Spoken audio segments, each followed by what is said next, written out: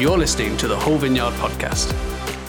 To find out more about the Whole Vineyard Church, go to wholevineyard.co.uk. I've been asked to read from Nehemiah for you. It's chapter 8, verses 1 to 9. Israelites had settled in their towns. All the people came together as one in the square before the water gate. They told Ezra, the teacher of the law, to bring out the book of the law of Moses, which the Lord had commanded for Israel. So on the first day of the 7th month, Ezra the priest brought the law before the assembly, which was made up of men and women and all who were able to understand. He read it aloud from the daybreak till noon, and he faced the square before the water gate in the presence of the men, women, and others who could understand. And all the people listened attentively to the book of the law. Ezra, the teacher of the law, stood on a high wooden platform built for the occasion.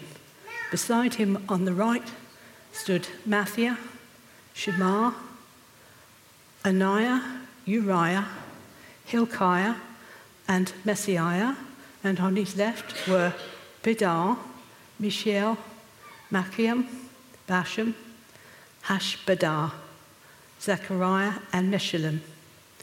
Ezra opened the book. All the people could see him because he was standing above them, and he opened it. The people stood up. Ezra praised the Lord, the great God, and all the people lifted their hands and responded, Amen, Amen. Then they bowed down and worshipped the Lord and their faces to the ground. The Levites, Jeshua, Bani, Sherebiah, and all the others instructed the people in the law while the people were standing there. They read from the book of the law of God, making it clear and giving the meaning so that the people understood what was being read. Then Nehemiah, governor Ezra, the priest and teacher of the law, and the Levites to them all. This day is holy to the Lord your God. Do not mourn or weep, for all the people had been weeping as they listened to the words of the law. That's it. Thank you.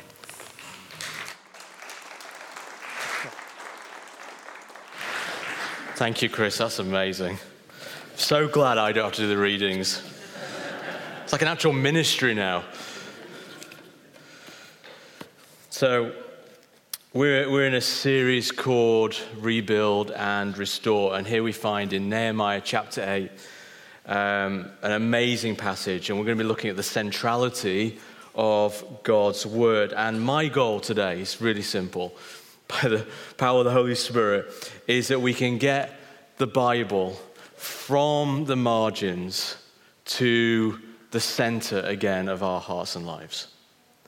If you found that the Bible, the Word of God, has somehow found a place which is being sidelined or on the margins, a bit of dust has been gathering, that we can once again place this at the very, very center of our hearts and our lives. And I think this series title, Restore and Rebuild, serves us really well as we try to articulate what we sense Jesus is wanting to say to his church in our time and in our day.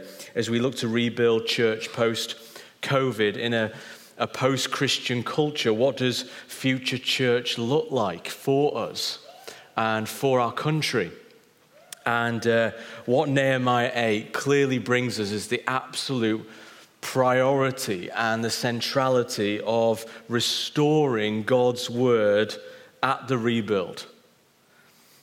That is the centrality of his word in the life of us as Christians and indeed in the community, in the church. Last week we talked about the power of the Holy Spirit. And if the Spirit of God is like the wind which powers us along, then the Word of God, this Bible, is like an anchor, and we need both. Many churches are known for maybe being one or the other, but we want to build a both and church now and into the future. People full of the Holy Spirit, reliant, dependent on the Holy Spirit, but also anchored in truth and the Word of God.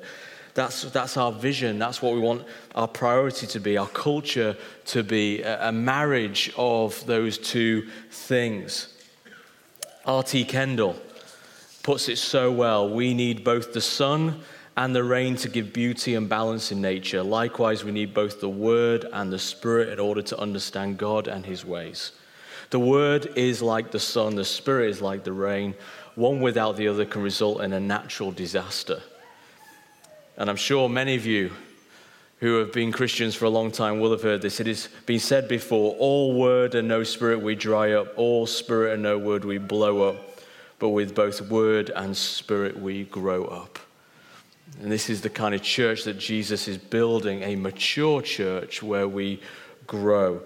And I believe passionately that as a future church, we need a revival, we need a renewal, we need a renewed hunger for biblical literacy and to encounter God through His Word. And this is what we see when we read this incredible chapter. As we've seen in the previous chapters, it's all been about rebuilding the city's walls and the rebuilding of the city and the challenges that come with that and the opposition that comes with that. But now we see that the rebuild is complete, and we see now what is their first priority. It's for spiritual renewal, and the Word of God must come first. Yes, the walls are being built for security and their future, but what is of utmost importance to them and indeed us is spiritual rebuilding. We can put our efforts and our finances into so many things, into projects and programs, but the most important thing is God and His Word, first and foremost. So in chapter 8, we have this amazing outdoor meeting. Think outside in the car park. Do you remember who was there during COVID when we had an outdoor meeting in the rain? And for those of you there, just imagine that, and hundreds of mums and dads and children, people gathering, the community gathering outside. And right in the middle is this wooden platform that's built up high, and it's being constructed in the city square at the center. And there's this clear kind of posture at play.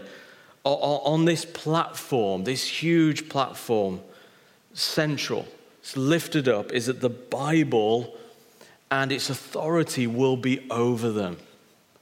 Recently, a few weeks ago, we hosted a bishop's consecration service. It was absolutely amazing. You can watch it online, YouTube, and it was consecrating bishops in the Anglican Communion. And what I found so profound is that there were bishops from around the world, Canada and Rwanda and Kenya. It was just incredible. And what they did to these bishops who had been consecrated is they got the Bible and they placed it over their heads. In fact, at one time, he hit the person with the Bible. I thought there was something significant about that. It's like saying, yeah, you've been placed by God into a significant responsibility and authority as a bishop.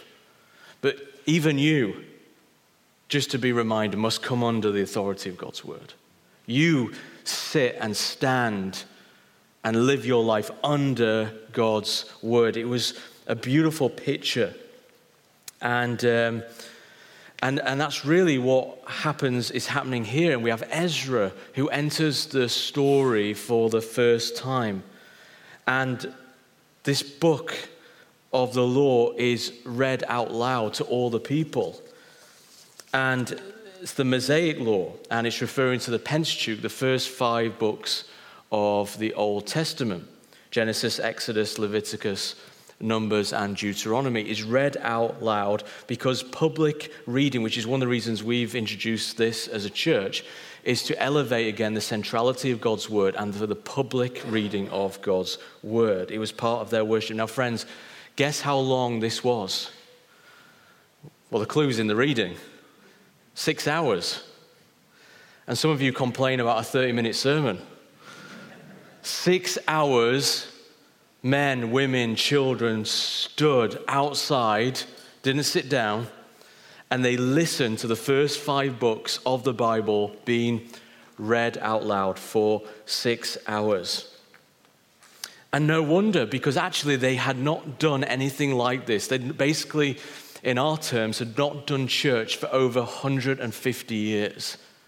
So again, just think back to when, really, I'd say we could discount 12 months of church life in terms of public gatherings, if you total it all up, during COVID, and how desperate we were to get back together.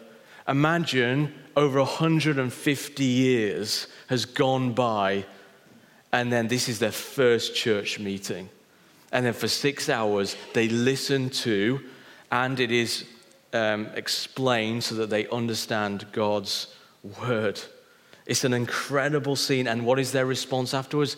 They bow down and worship God. Wow, that is, if you want to talk about what does revival look like, what does spiritual health look like in a church, is actually, we'll move from a round of applause for Chris to actually getting on our knees and worshiping Jesus, because we're seeing him through his word. So powerful.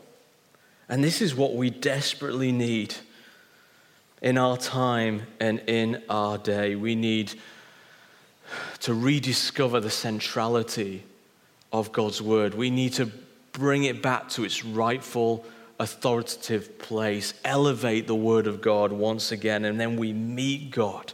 We encounter the living God through his word. Why is this so crucial, especially now, and as we think about the future church? Why? Well, because God's word is currently being neglected. This week I was in a local college with my eldest looking at sixth forms and the options of subjects. And we were in a classroom, and it was to look at religious studies. And the teacher there had a 5-10 minute presentation to make to the potential students to inspire you to come and study here and to pick their subject. And I was just sat there with my daughter, and what she was sharing was great. And then suddenly she said something in parentheses. She said, I just want you to know, in case you didn't, that the Bible is a really poor moral guide, and it is full of contradictions. And as she said that, she was angry. And then she just carried on with her speech. And I'm like, was that for my benefit? I don't know. Do you know And if I hadn't had my daughter there, it might have been a different moment. I would have probably kicked off. But I left it, and I thought, God, what are you saying in all of this? And I felt like he was just giving me an illustration for my talk that I'd already written, because he's good like that. And that just shows you that in our society, God's word is being neglected, is being sidelined. And this is how people view it. And it's on 2 levels. It's on a macro level, it's on a micro level. And this is why many Christians neglect God's word, because we feel the full force of that combination punch of opposition and a neglect from a macro level out there, and also a micro level. And when those 2 forces meet, no wonder we often struggle to make the Bible central in our lives. There is a battle, isn't there, for truth, like I've never ever seen before. The word of the year, Collins, a few years ago was, surprise, surprise, fake news. Fake news. Verse 13 in this passage onwards talks about something called the Feast of Booths. And this was recalling days gone by when the Israelites, they lived in these little huts.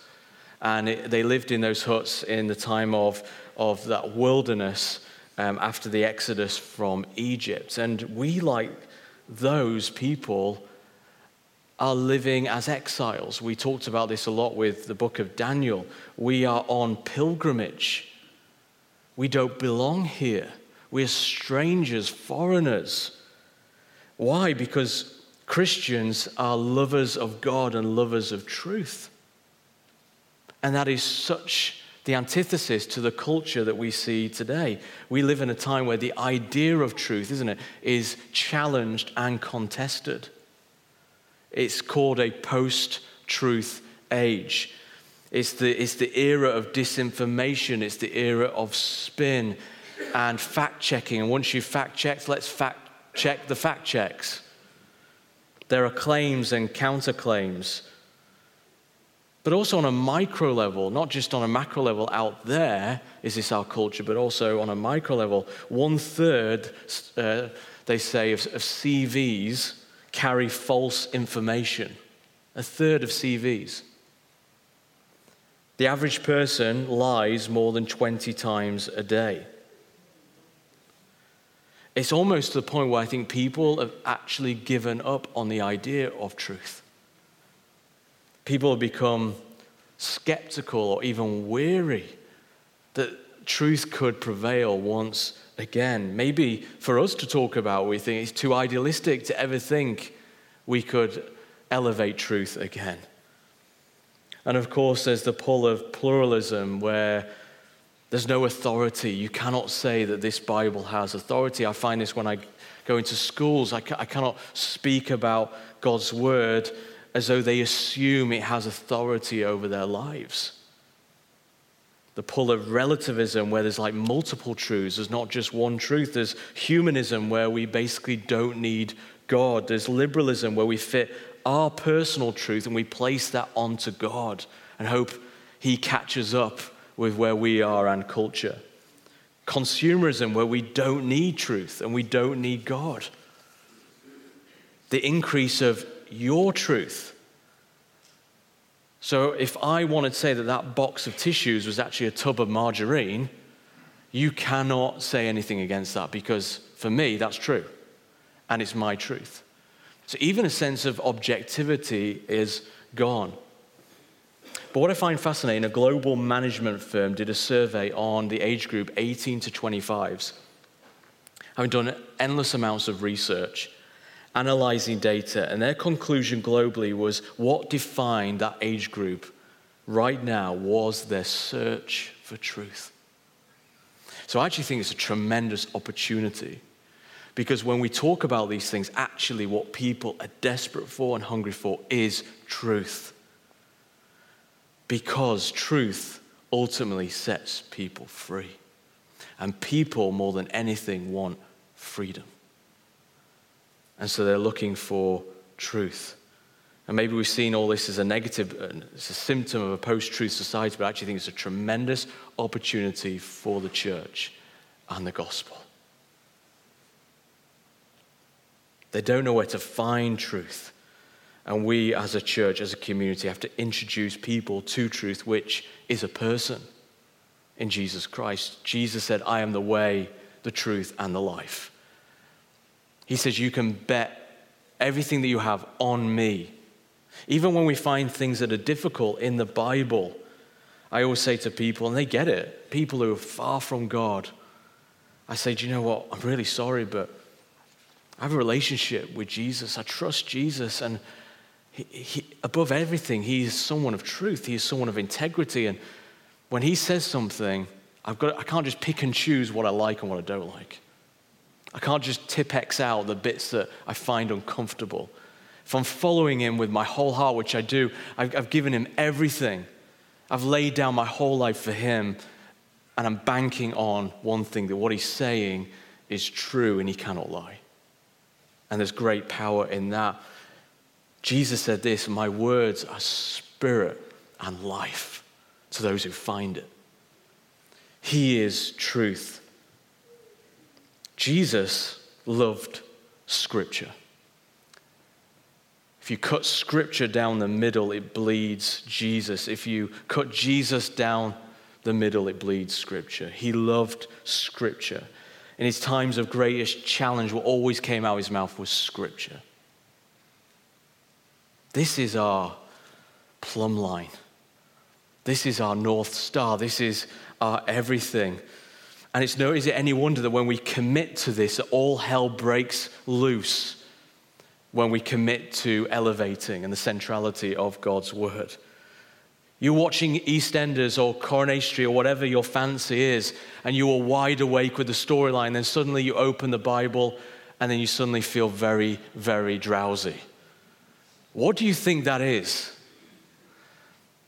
If you didn't realize, it's Satan stopping you opening this word. And the reason is because it's like, imagine all the Christmases have gone by and all the presents for you under a tree over years, and they're all there, but you've never opened one of them. This is what this word is like. It's a TARDIS of truth and power and freedom. And the reason the enemy doesn't want you to open it is because you will find freedom and truth and power for your life. You'll find an anchor for your soul. You'll find a perspective. You'll find a love for God.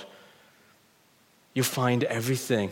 You'll find him speaking. Over 500 times you hear it said, God speaks. These aren't just words on a piece of paper. This is his voice that speaks through his word. The Holy Spirit speaking to you, making it come alive, empowering the text. You open your Bible and suddenly your phone hasn't gone off all day, and suddenly you get 2 or 3 texts and you think, right, I must respond to this. It's work. It's important. It's a friend. They're in need. No, the most important thing is you open the word. Pray for your friend, and probably and more likely the problem will get fixed. There's a battle for God's word to be over us, to be under us, to be through us as a vehicle of freedom. It is foundational. I think the best way I was trying to think, what is the best way I can communicate with you? What is happening right now is scripts versus scripture.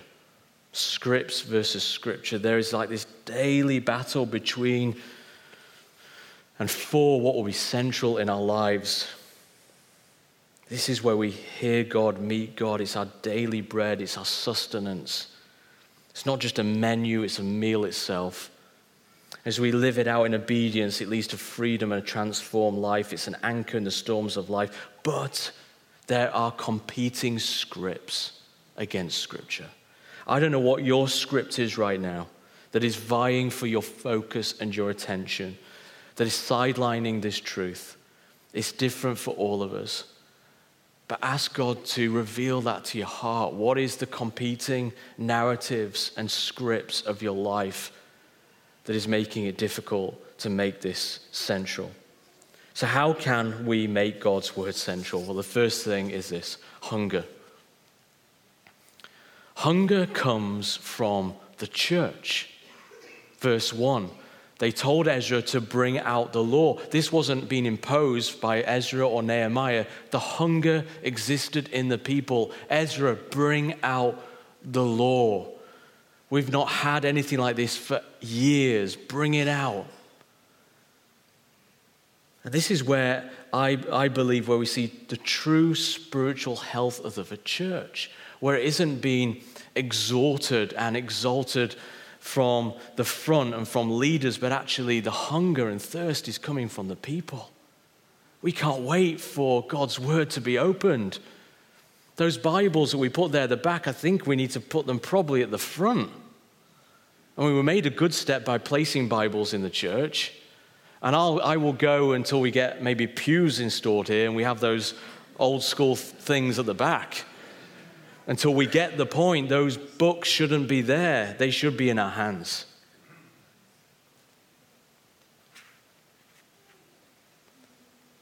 The psalmist said that his word is sweeter than honey. It's a lamp unto our feet. It's a joy in our hearts. It's more valuable than gold. It's a craving more than breath itself, is God's word. These people were driven to a place of hunger, and so they were attentive to listen and to engage and to hear, which is why they stood up for 6 hours. And their response was seen physically saying, "Amen, let it be so." I know we're not a Pentecostal church, but I appreciate when the ones and twos say amen. Because what they're saying is that, yes, This is truth, and I want it deep down in my heart. And it led to a lifting up of their hands.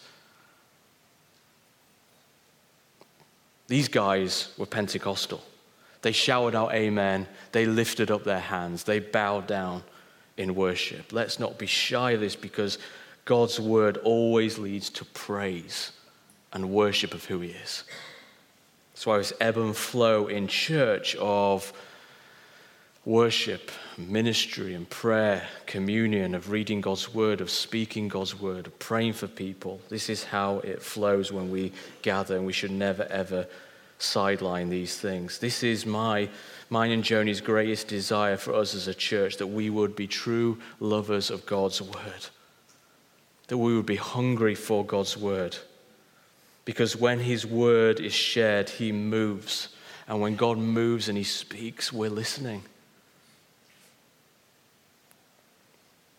This is why even on a teaching, I prefer to go through books of the Bible rather than just do a self-help talk with a footnote to the Bible. I'm not interested in that. There's no power in that.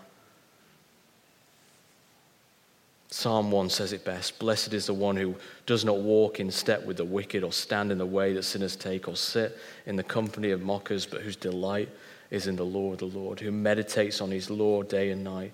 That person is like a tree planted by streams of water, which yields its fruit in season, whose leaf does not wither. Whatever they do prospers.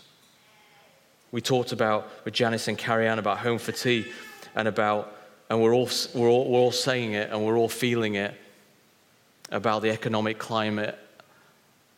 But when we meditate and we study and we make God's word a priority, whatever they do prospers.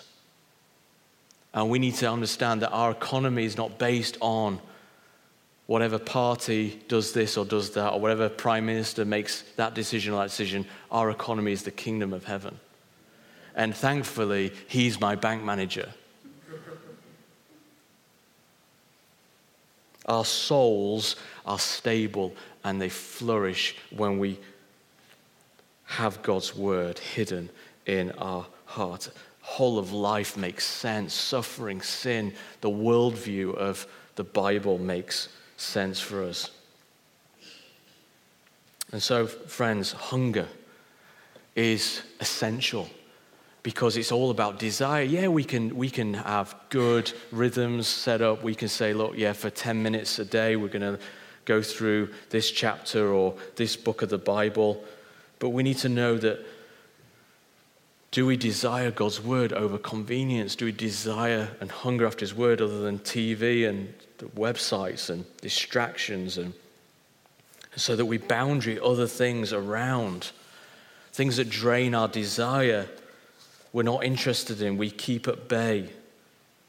So it leads to a personal transformation where our leaf does not wither and we're flourishing from the inside out. We can't control the externals. We can't control much of what happens in life if you think about it. But what we can control is what we place in here. And when we live from the inside out rather than from the outside in, and we get God's word into us, that is when power flows. Second thing, priority. Psalm 119, verse 6, do not neglect his word. And sadly, for many of us, I included, different stages of my life, we neglect God's word. I can understand it for those who don't know Jesus, to neglect his word, but I don't understand when Christians neglect his word. In the imagery of Amos, there is a famine, not of bread, but of hearing the words of God. Up until recently, until they put the catalogue all online, the IKEA catalogue was the most popular book in our country. Did you realize that? It used to be the Bible.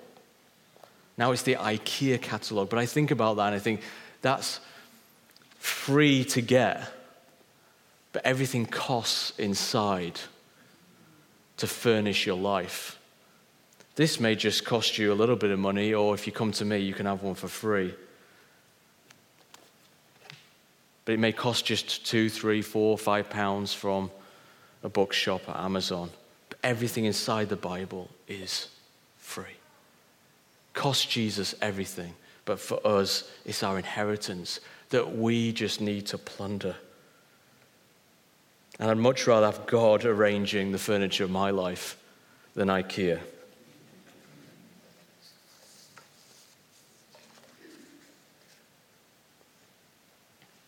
Let me encourage you to prioritize reading God's word. Start anywhere.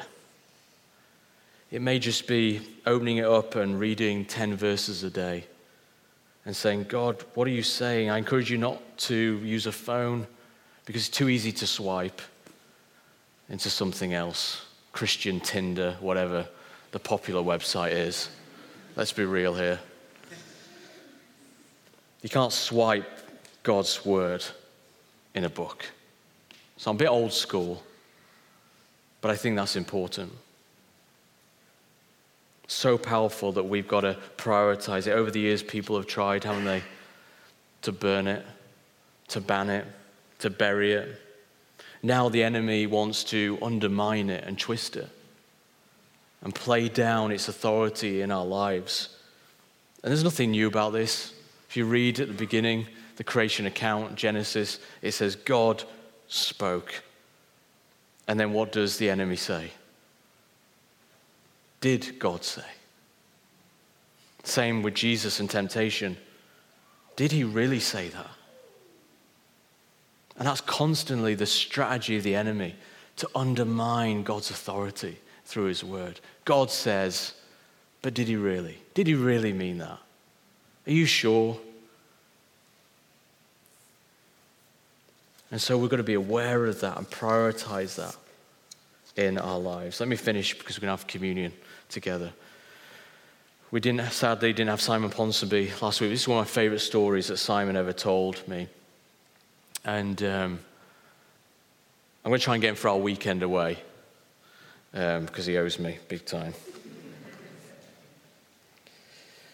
There was a couple who were Armenian missionaries who used to smuggle Bibles into Iran. And they were on a trip and had some Bibles in the boot of their car. And they stopped at a shop in Iran to get some water. And there was this huge 6-foot-plus warrior soldier. Had an AK-47 and a pistol and just stood there. And this was a couple, and the wife said to the husband, moved by the Spirit, she said, look, we need to give that soldier a Bible. Well, actually, she didn't say it. She said, you need to go give the soldier. She says, go get one from the back. And he's like, well, easy for you to say. And so he goes get some water, and he gets in the car, and he just drives off. Ignores the wife, which is always a big mistake I've found, personally. And she said, look, God has spoken. You better do as you're told. Go back. So they're driving, and then they just turn the car around and go back. And he just goes in the boot, gets a Bible, just kind of like almost runs up to him, just like to throw it at him and then run away. And as he gives him a Bible and he turns around thinking he's going to get shot, he hears a thud. And he turns around, this soldier is on his knees crying. And he says to him, what's going on? And the warrior said, 3 days ago, I had a dream. And a voice said, come to this place, and there I would receive the words of life. And he'd been there for 3 days, waiting for the words of life. Friends, these are the words of life that people all around our world are dying for. They'll tell you how to live life and do life and ultimately meet the giver of life. So please, church, let us not be casual about God's word or neglect it. It'll be times where it'll be challenged. It'll be times where it'll be unpopular. But let's be a remnant people who say no to the world and yes to God's word. Let's blow the dust off this Bible and tuck in. My daughter, Elsie's 4, been desperate for her own Bible. She came to me the other day and she was reading it upside down. And she said, "Hey, Dad, look what it says." And she got it out upside down. It says, "Jesus loves me. This I know because the Bible tells me so." Now, I looked at it and there were just maps. It's like she's got the gift of interpretation.